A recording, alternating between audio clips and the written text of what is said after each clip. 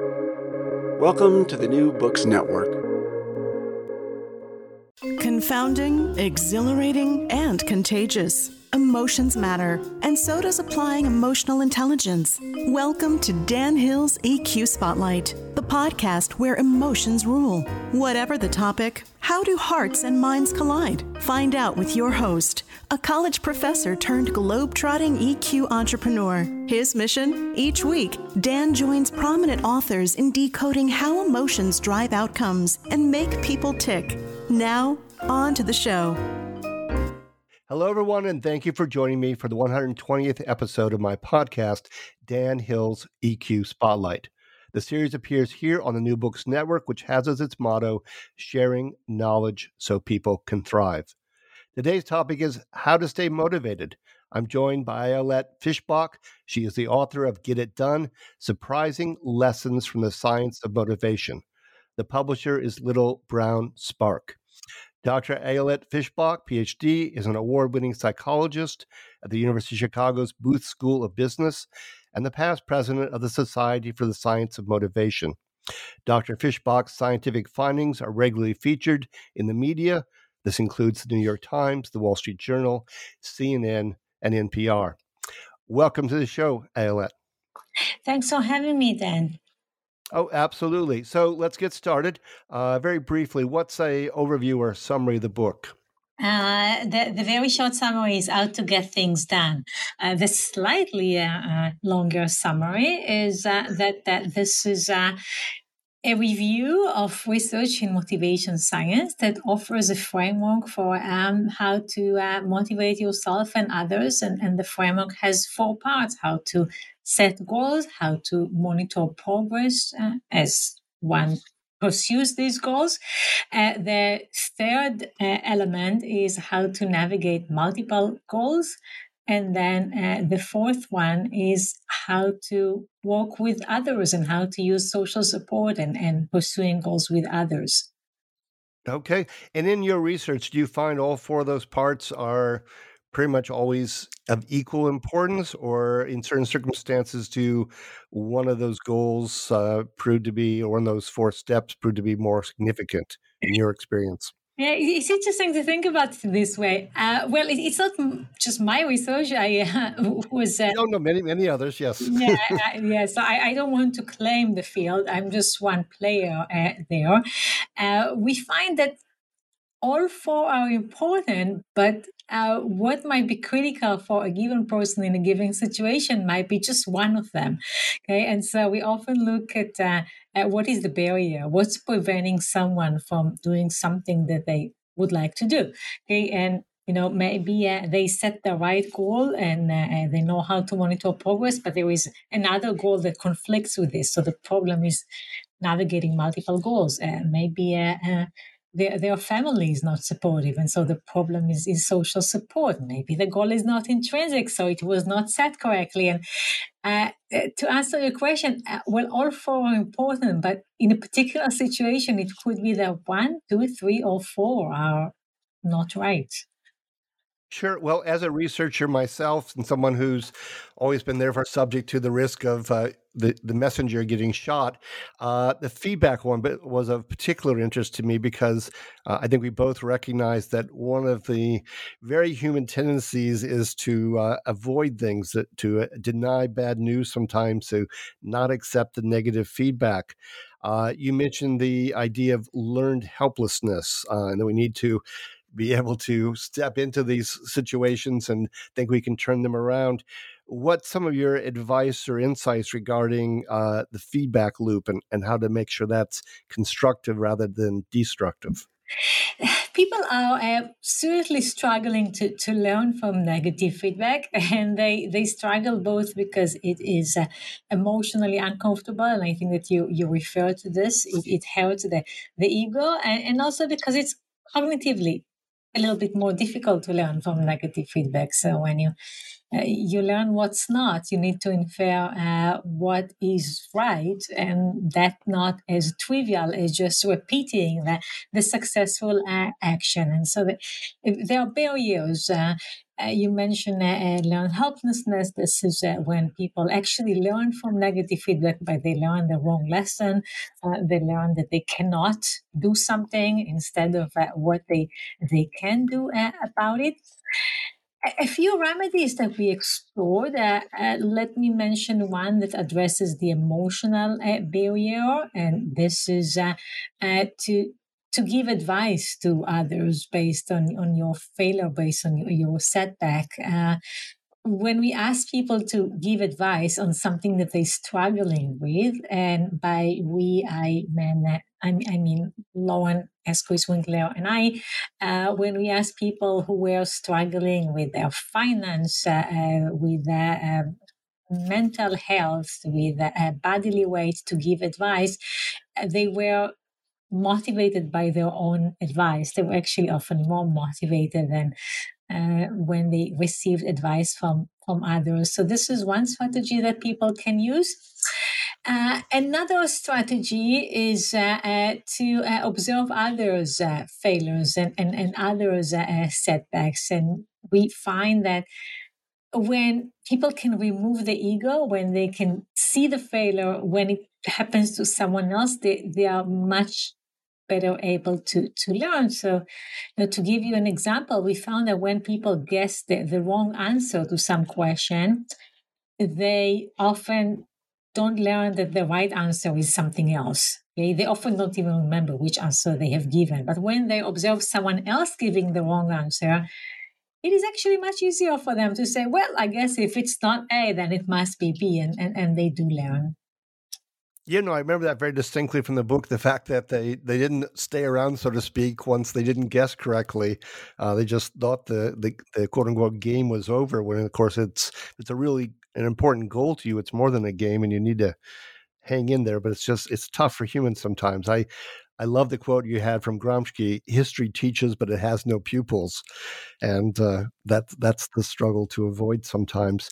Let's move on to how you frame things, because you had mentioned both trying to sometimes you approach goals. Sometimes getting to goals means you're also trying to strive to avoid some things. So I was intrigued by that, in part because two really important emotions that I've observed over the years that are so common for people is happiness and anger. And if I look at Plutchik's famous emotional wheel, the emotion that kind of stands between those two emotions of anger and happiness is vigilance. How important is vigilance to making sure that these goals are fulfilling and you stay motivated? Well, all emotions are important, and in goal research, we often look at emotions as the feedback system. Okay, and so the question Yep. is really what is the signal here? Now it's interesting because emotion researchers often look at emotion as a goal by itself. Okay, so what do you do in order to be happy?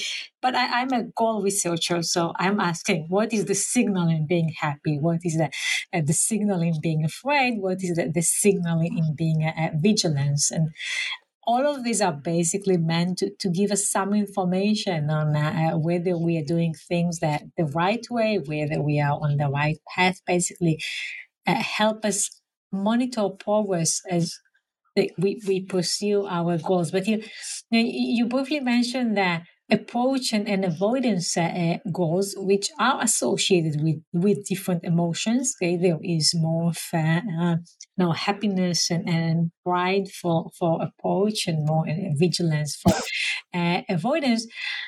There is also a main effect where, in general, people are more intrinsically motivated for approach goals, for do goals. It's in general easier to do something than not do something. And to the extent that you have the freedom to choose how to set your goals, you can either say that you want to, I don't know, eat more green vegetables, or eat less of something else. That eat more, the do goals tend to work better for most people most of the time. Okay, no, that makes sense.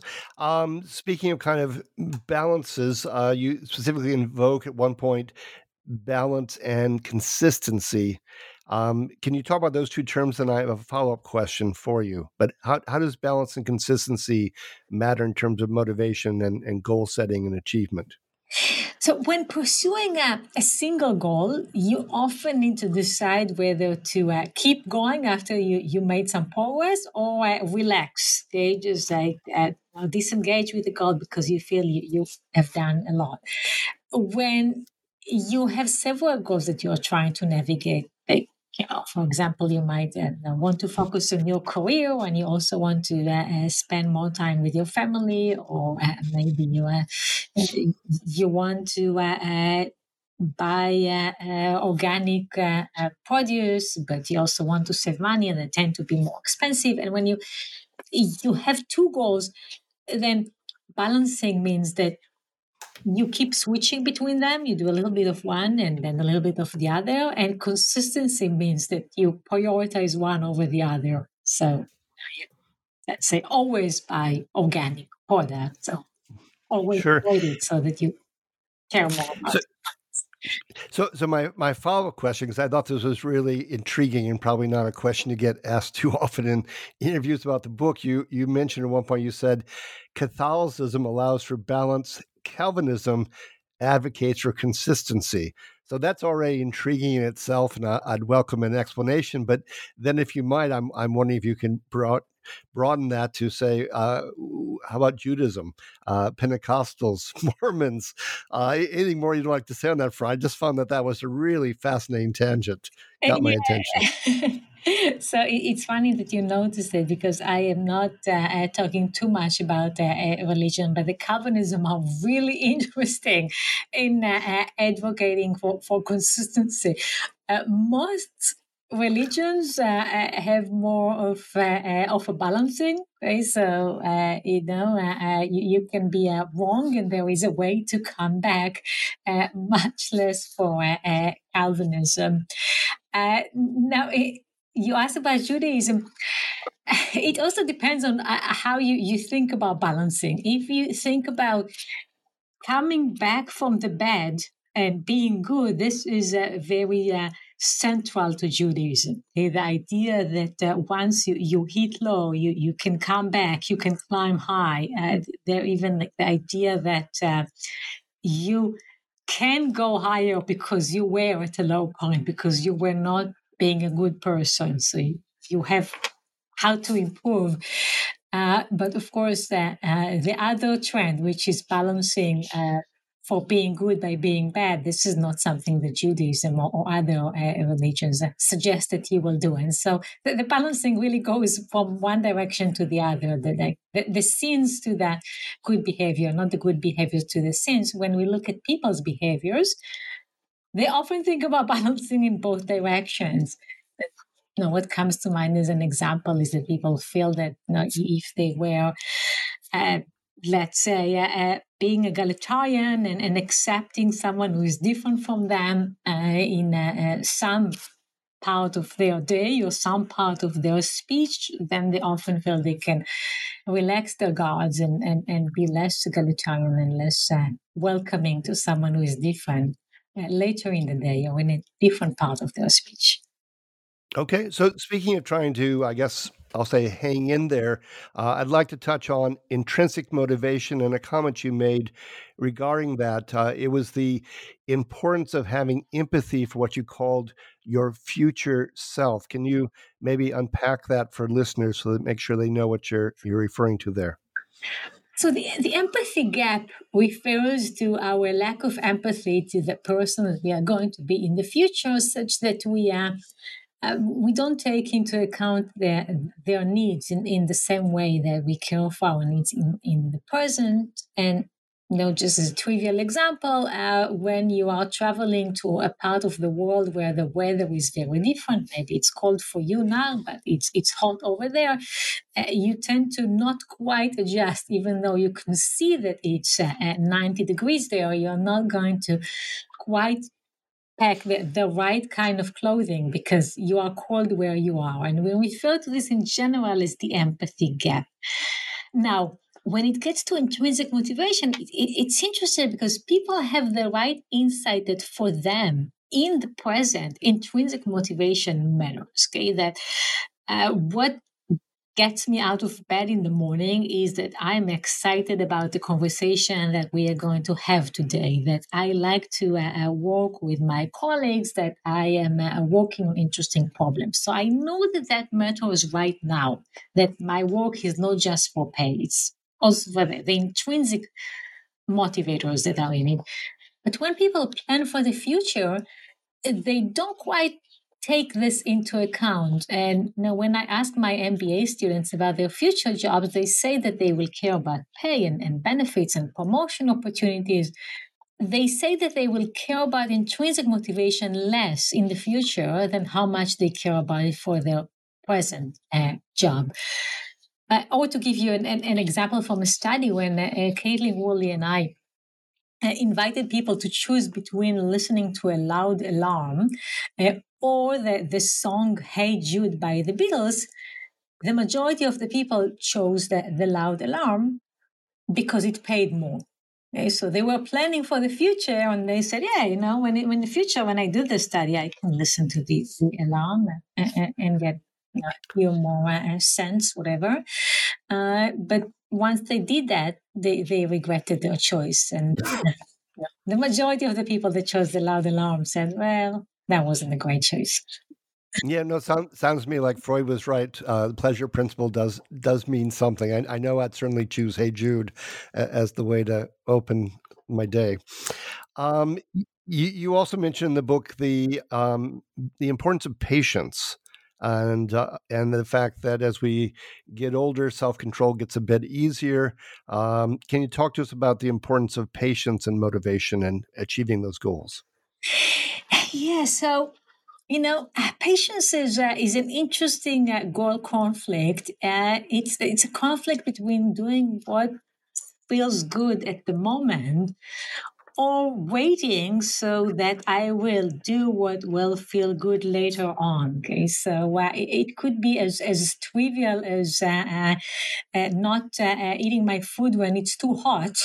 Okay, or not eating while cooking because I will enjoy it more if I can wait half an hour and actually eat the meal. To big life decisions such as saving for retirement, pursuing some advanced degree that might take a long time to pay off. These kind of decisions that involve between doing what feels good right now and what will materialize later on. And what we see is that there are mainly two barriers to making a patient decision. One is that you just can't help it. Okay? You're just too tempted. Okay? That you're just too hungry not to eat the food that is not quite ready now, and and destroy your appetite for later, or you just can't. Wait, can't put the money in a saving account. You really want to use it now, and so you have later. Yeah. In other words, what Oscar Wilde said when he said, I can resist everything except temptation. Exactly. Okay. And what's the second one? Yeah. Okay. So this is like you just can't help it. Okay. The other one, which I think is more interesting and often neglected, is that you don't trust that the long-term benefits are actually there, okay, or that you will care about them, okay, and so when we think about these like kids in the like Walter Michel's delay of gratification paradigm, the marshmallow test.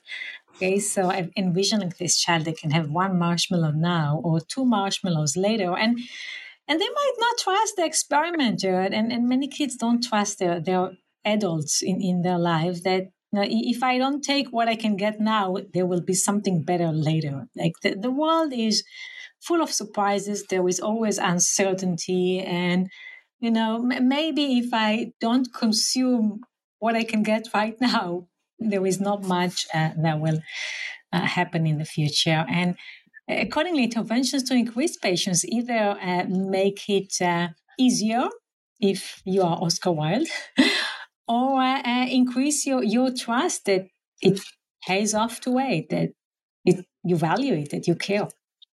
Sure. And of course, in business, it's often said that trust is the emotion of business. And yet, for a lot of people, to summon the patience and trust when you can see how corporate politics are sometimes played, and that people can get downsized and bosses can disappear, it's understandable why it does pose a barrier. Yes, many times people don't have a good reason to trust, and you can't blame it for it. There is some research by Eldor Shafir and his colleagues about poverty and showing that people with fewer resources often feel that saving will not be worthwhile, because if I save money, someone in my family is going to need that money, and and I will not be able to use it. And so, if I don't think that the money that I put aside will actually help me in the future, if I think that someone will take it from me or convince me to give it to them, then let's not save. Okay, let's enjoy the moment. Yeah, no, understandable in its way. So before we conclude here, I want to give you a chance if there's maybe a particular nugget from the book that you wanted to offer that my questions haven't allowed for. I wanted you to have that opportunity to go there. Oh, so let me see. So we talked about setting goals that are intrinsically motivated, that are an end in themselves, that the way there is enjoyable.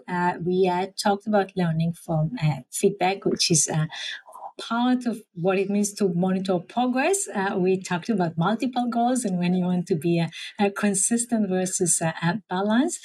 So let me just add that there is the social component, and I believe that a lot of the classic motivation research looked at the individual as standing there by themselves, but humans are social animals, and we do things with others. So I would not like to neglect that. We need role models. We need to coordinate our efforts with others. We need to think about how the people in our lives are helping us pursuing our goals. Okay, I think that's entirely good place to wrap things up. So I want to thank you, Ayelet, for your time today and for being my guest. This is Dan Hill's EQ Spotlight. It's been episode 128, How to Stay Motivated. Dr. Ayelet Fishbach is the author of Get It Done, Surprising Lessons from the Science of Motivation. If you've enjoyed today's show, please give it a rating or review on iTunes. Finally, I like to conclude every episode with an epigram. In this case, I took one from Winston Churchill, who said regarding motivation, if you're going through hell, keep going. Until next time, take care and be well.